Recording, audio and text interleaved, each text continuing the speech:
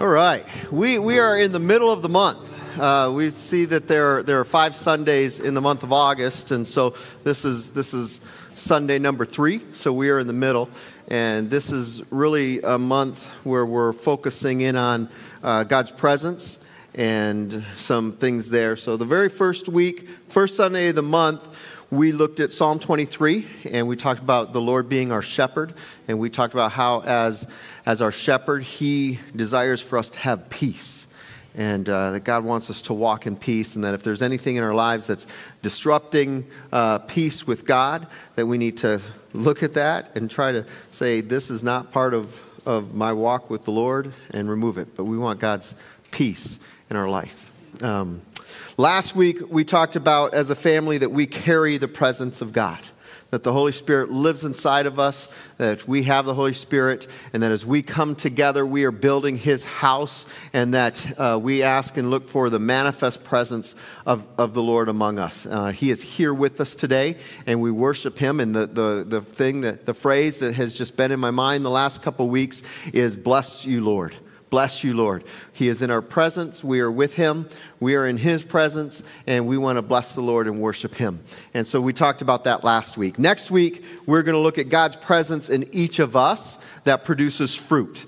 And really, if God's present, if the Holy Spirit's right here, then the Holy Spirit should be producing fruit in our lives. And so we're going to talk about that next week. And then the last Sunday of the month, we're going to talk about, because we have God's presence, what our presence in the community should look like. And the fact that we should be out as a family, as a church family, we should be present in the community. And I'm not saying we're not present in the community right now. I'm just saying that should be something that God's presence should be compelling us to be present in the community. And my hope, I've said this to the elders, my hope is that when we look back a year from now, we see a marked improvement of this church family's presence in the community, sharing the love of Christ with people. And so that's really what we're going to be looking at. This week, we're going to talk about God's presence really as we pass the presence of God to the next generation. And so I want to talk about, I want to say this up front. I want to make sure today that my heart is not saying, okay, if you're older and there's a next generation beyond you, step up. I mean, that's not what my heart is today. I'm just saying, where are you in that whole situation? If you have a generation below you, just be asking the Lord today, what do you want me doing with that next generation? If you have a generation above you, which I'm kind of right, I have both right now. What am I doing to reach out to that generation above me? This isn't just about how do we pass it down, but it's also how are those that are maybe receiving, how are you looking to those above you as well? And so it's a both and. And so we're going to take time. Pastor Terry and I are going to take time today, and we're going to hit a couple different points. 4 points, 36 points, 4 points, 2 points each. We're going to take 2 points each, and we're going to talk about this. And I hope that you receive it where you're at, and that you allow the Holy Spirit to speak to you, and accept a challenge of saying, where am I at, and what is He calling me to do? Regardless of which generation that you're a part of right now. Father, we lay this time before you, and we thank you for your presence among us, and we thank you that we can hear from you. We thank you for the opportunities to sing songs to you, to talk to you, and to look into your word, and to hear from your Holy Spirit. And we ask that you would bless and continue to bless and guide this time. In your name we pray. Amen.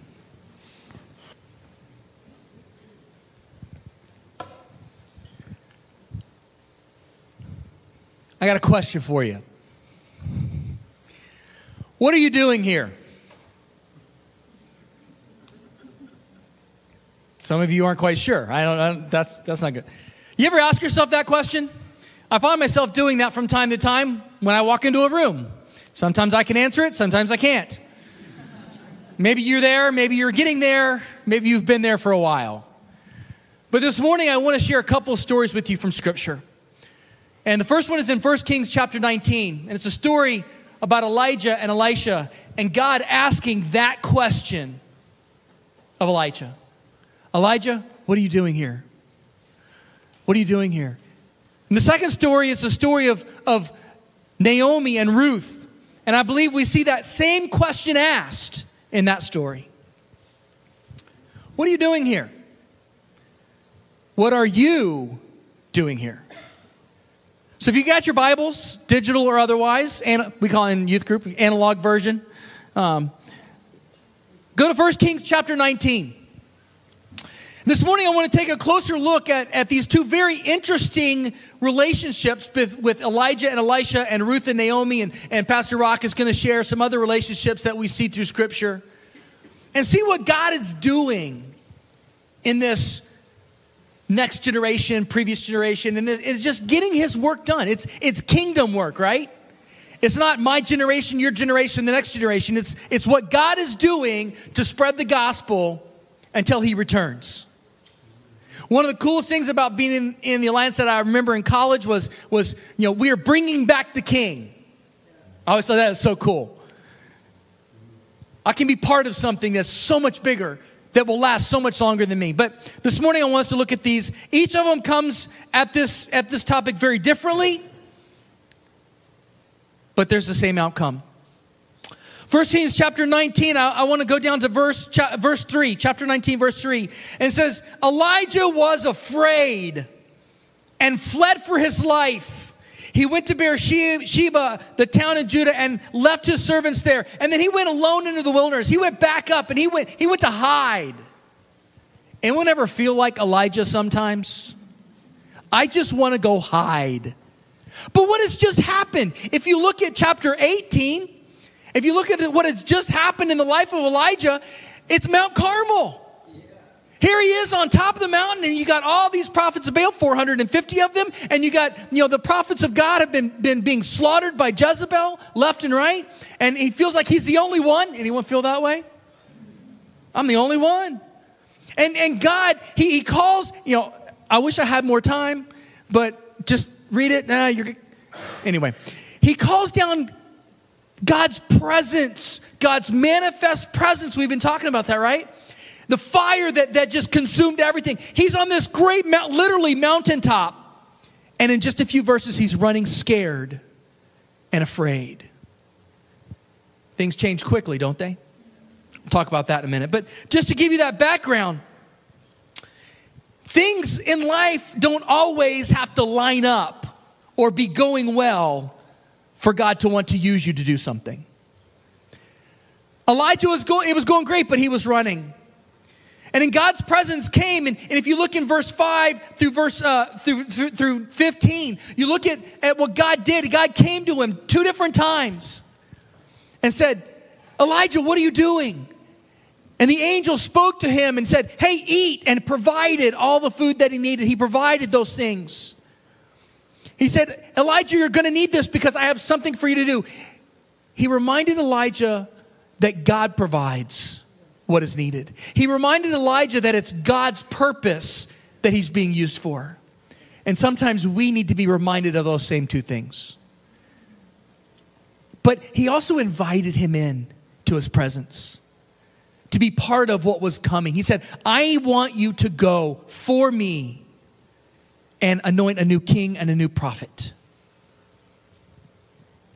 And for some of you, young, old, that may be it. It may be. I talked to a young person this week. He said, I really want to work with kids and get more engaged in kids and you know what?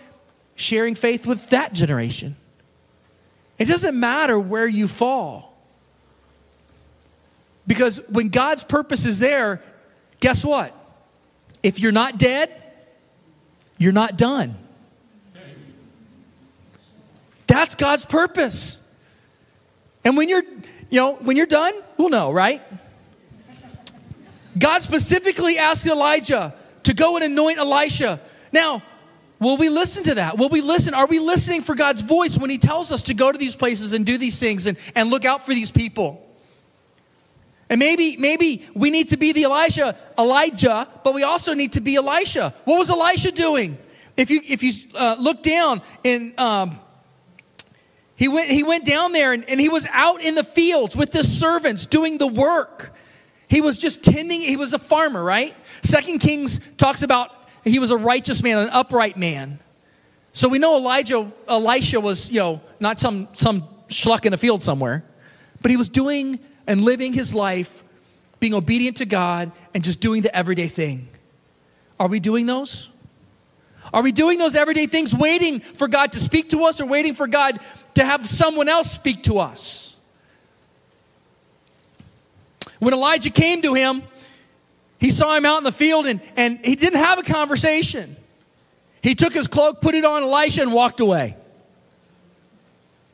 Some of you are going, ooh, new clothes. Elisha knew what that meant. And Elisha had a decision to make. The ask was, hey, Elisha, you have a choice. Follow me, come with me, I will teach you, I'll do all these things. All that was implied when he gave him the cloak. And Elisha, in a most spectacular way, made the choice, didn't he? When we read in Scripture that he took and he killed all the oxen, and he took the plows and he made altars and he made an altar to the Lord. He couldn't go back. Too often we make a choice, but we always have an out. We always have something to fall back on. For the next 6 years, they lived life together. In the small things, in the mundane things. I had an Elijah in my life. My junior year, we got a new youth pastor. His name was Mr. Bill. We made all kinds of jokes, but he didn't care. He just loved us. And one day he came to me, he said, hey, I want you to be on leadership team. I looked at him and I'm like, are you nuts? Do you know me yet? And I just trusted, okay, God, I'm not hearing from you, but I'm going to trust that he is. And I followed. And over time, he kept asking me to do things, and he kept asking me to do things. And I trusted that he had heard from God when I didn't. And guess what? Then I heard from God. Because he helped me get in a position to hear. Maybe you're Elijah, maybe you're Elisha. Who's your Mr. Bill? The next story I want to share with you is from the book of Ruth. So if you've got your Bibles, quick, just scale back a few pages to the book of Ruth. And unlike Elijah and Elisha's relationship, which came out of the discipleship process, Naomi and Ruth's had a relationship that turned into discipleship, that turned into mentoring and walking alongside. That's the other side of that. Sometimes it's just God saying, I want you to go to that person. Well, I don't know him. Okay, that's okay. Sometimes it's someone you know, someone that you are developing relationships with. That's why we talk about doing things together, right? Because you don't know who God's going to ask you to go to. Guys, you don't know who God is asking to go to you. These two women came from very different places, didn't they? Different cultures, different times, different lots in life, different futures and hopes and traditions. You have a Moabite woman and a Jewish woman. Young and old. A daughter and a mother. We could go on and on. But they also had a lot of similarities. They suffered a lot of loss. They'd been doing life together, and they had created this bond.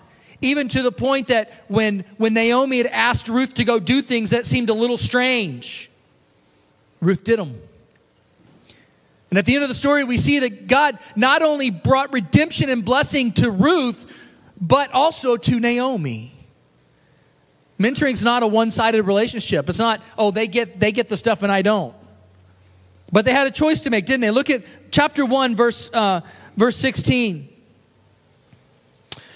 But on the way, Naomi said to her two daughters-in-law, go back to your mothers and your homes, and may the Lord reward you for your kindness to your husbands and to me. May the Lord bless you with security of another marriage.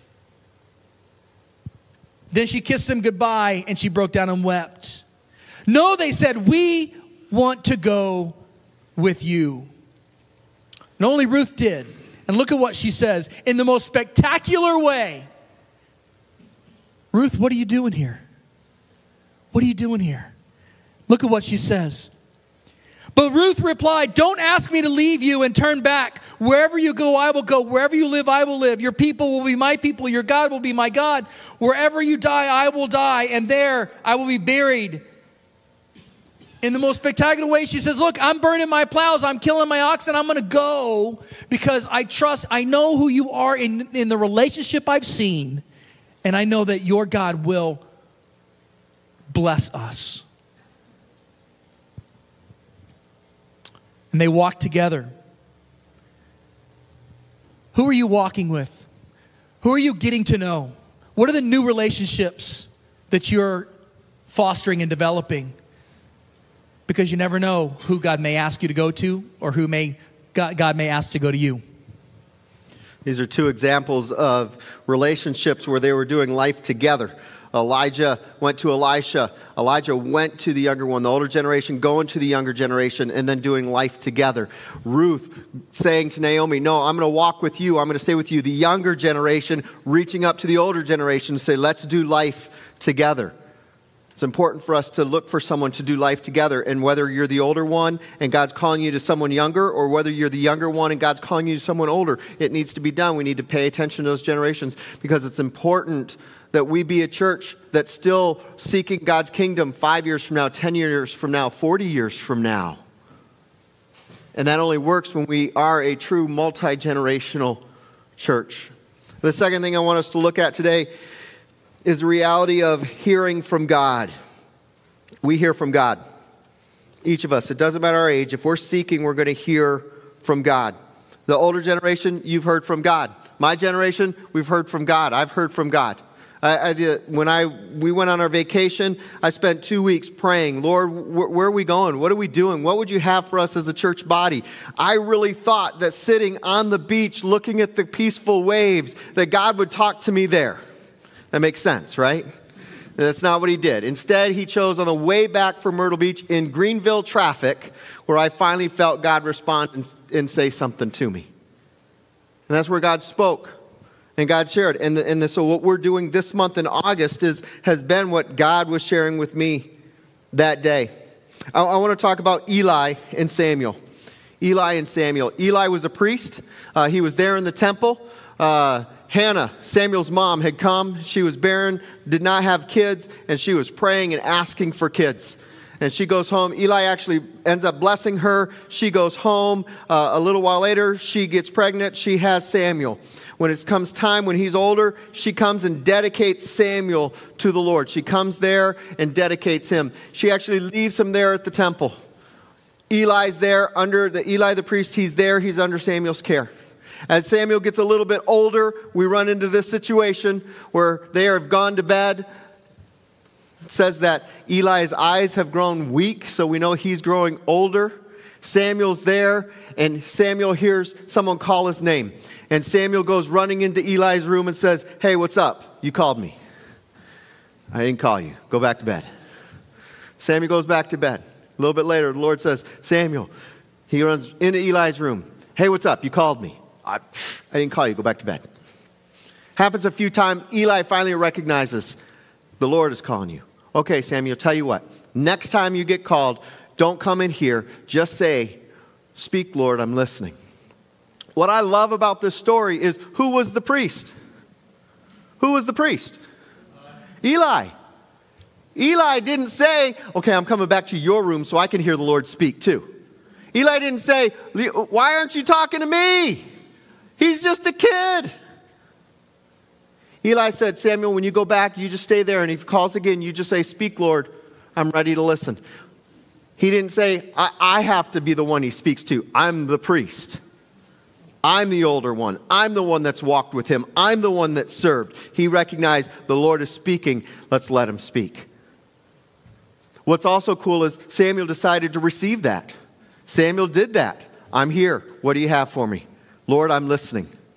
Young age. He chose. He decided to listen. I was 17 years old when I felt God's call on my life into ministry. There are a few different events that took place that led to that. I'm going to share one of those events next week. But there are a couple different events. I was 17 years old. And I felt God call. And I remember going forward on a Sunday morning and saying, I'm committing my life. I was 17. A few weeks ago, driving home, I felt God's leading and speaking to me about where we were going to spend this month of August, because I believe that this is foundational for where we're going over the next year. talking about God's peace, talking about God's presence, the reality of us needing to be a multi-generational church that interacts and cares about each other. My son Brandon was also called. I had the privilege of being at 2 Life conferences in a row with my son Brandon.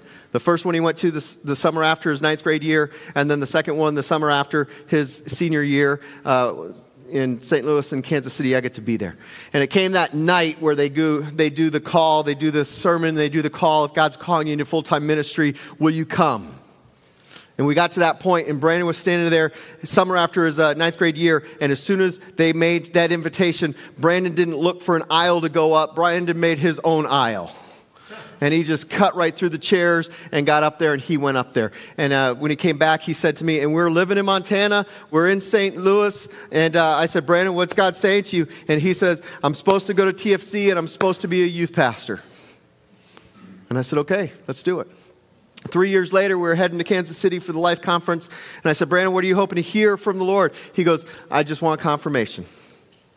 If that's what I'm supposed to do, then the Lord's going to confirm that in me. And so that night came, and I don't remember who spoke. I remember it was a lady, and she had done a lot of years of ministry on the mission field, and it spoke. And I could see as that time was coming for that call, I could see we're standing up, and Brandon, when Brandon's anticipating something, he just gets a little bouncy. He just gets a little bit, and I could see this. He was waiting. We were about 3/4 way back in the audience, and I could see it. And as soon as that invitation was made, I think he was the first one to the front. Because it was just real. He heard God speaking. He went again. I'm pretty sure he went over the first 3 rows before he finally hit the aisle and then took off. God was speaking to him. This is what I think is so cool. I was called to serve youth. That was what I did for so many years. Brandon's been called to serve youth. And that's what he's going to do. Now that he's graduated, he's heading in that direction. We are very similar in a lot of ways. Our personalities are similar. The way we do things, sometimes the way we talk is similar. We have some similarities. I was a military brat. He was a ministry brat. We moved around a lot. But we're still 2 different people. We get into some fun discussions sometimes because we see things differently because we're 2 different generations. We're 2 different generations. I share Jesus. Brandon's going to share Jesus. But guess what? We're going to do that completely different. We're going to do that completely different. Because the culture I grew up in is different than the culture he's growing up in. And it's going to look different. But I'm going to pray for Brandon and support him and come alongside him and help him as much as I can to do that. Because that's what God's called me to do. Because God is speaking to Brandon just as he's still speaking to me. And we've got to recognize that he's going to do that differently. Third thing I want us to look at today is the reality of direct instruction, that we share and mentor through direct instruction. If you look there in the middle of the New Testament, we see these letters that Paul writes to Timothy, to Titus, to Philemon, and he's given direct instructions on how to do ministry. There are 2 parts to that. One, Paul sending the letter, but then 2, Timothy, Titus, Philemon, accepting the letter and doing something about it. I want to thank my professors because I know that there's a big part of who I am today is because I got direct instruction from my professors at TFC. Now, and they were there serving. I was there to grow and learn. Now, it took me about 1.5 years to realize I was there to grow and learn. But I finally realized it. I thank Dr. Reese. I thank Professor Collier. I thank Dr. Wolf, Dr. Atkinson, Dr. Farley, my father-in-law, Professor Venna. These were men that gave direct instruction. And I sat there and received it. And I'm where I'm at today because of that. My favorite theology class was Theology of the Kingdom, Winterham. My favorite one. Professor Collier. I took Life of Christ with Dr. Reese. I took Gospel of Matthew with Dr. Reese. I'm very thankful for those. But I'm also thankful that God didn't just put those guys in my life for that time. He did for that time, but then he continued to put men in my life. And so in other ministries, as I've come along, I've had men that have given me direct instruction on how to do ministry. And so I'm thankful for Pastor Les Morgan, for Pastor Mike Gates, for Pastor Farrell Towns, Pastor Mike Brewer, Pastor Steve Scarrow, Pastor Gary Atwood, because they continued to pour into me, because they knew that God spoke to me too and that I would have ministry. And I guarantee I do ministry different than all of them. But it doesn't mean ministry doesn't happen. These gentlemen, these professors, these other pastors, they were my Paul and I was their Timothy. They gave their instructions, I received the instruction. I'm also thankful that God's allowed me to be a Paul and to give to Timothy's. My first youth pastor that I had in Montana is now serving the Lord in Africa. My second youth pastor that I had in Montana is now a lead pastor at his own church in Montana. And I continue to have conversations with them. As we're thinking about generations, who's your Paul? If you're younger, who's your Paul? Are you receiving instruction? Are you waiting or are you reaching out?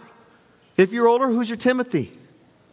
You might be like me. I'm kind of in the middle. I still have a Paul. I still have a Timothy. Some of you say, my Pauls have all gone ahead to be with the Lord, so I got to be a Paul and reach down to Timothy's. Some of you are saying, I'm not old enough to have a Timothy yet, so who's my Pauls? Where's the Lord at? What are you doing today? How are you responding to Him? Terry's going to come and talk a little bit about generations and culture.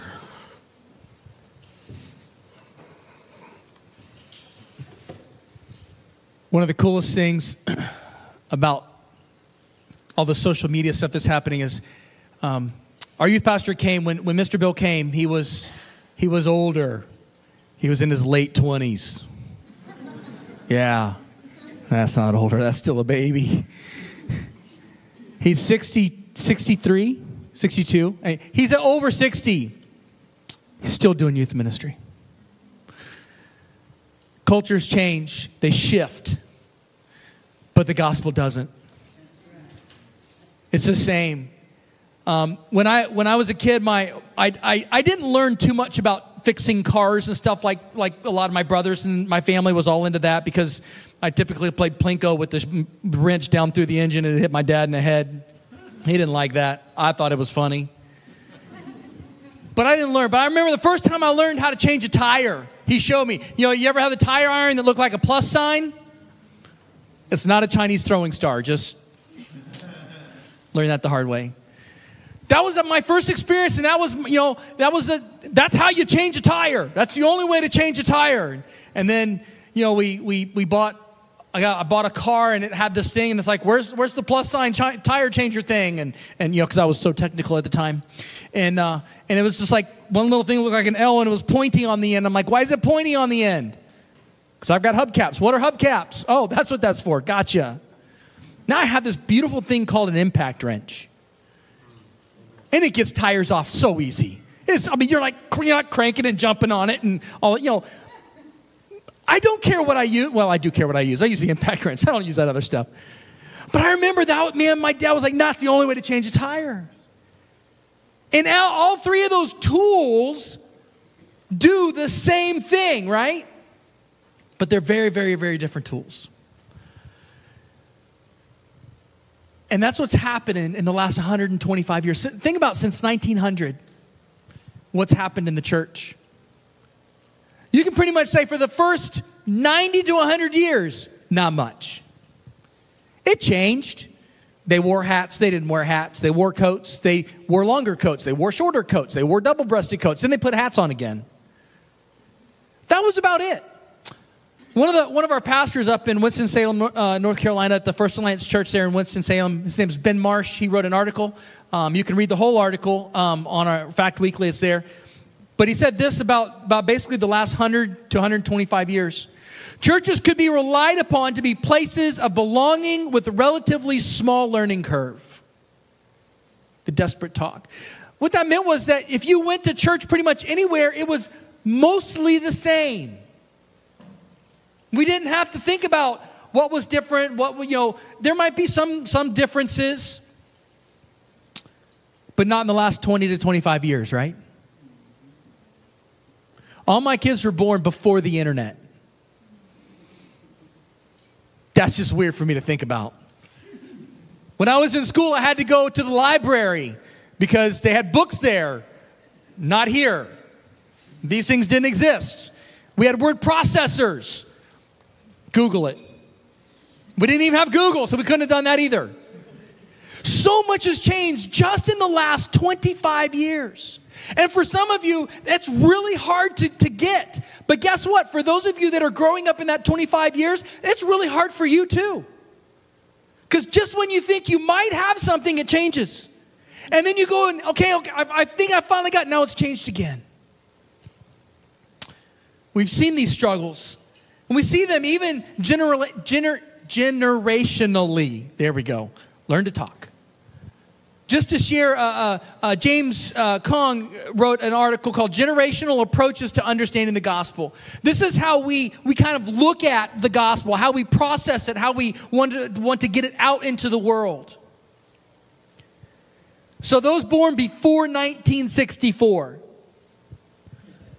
you ask the questions typically, what's true?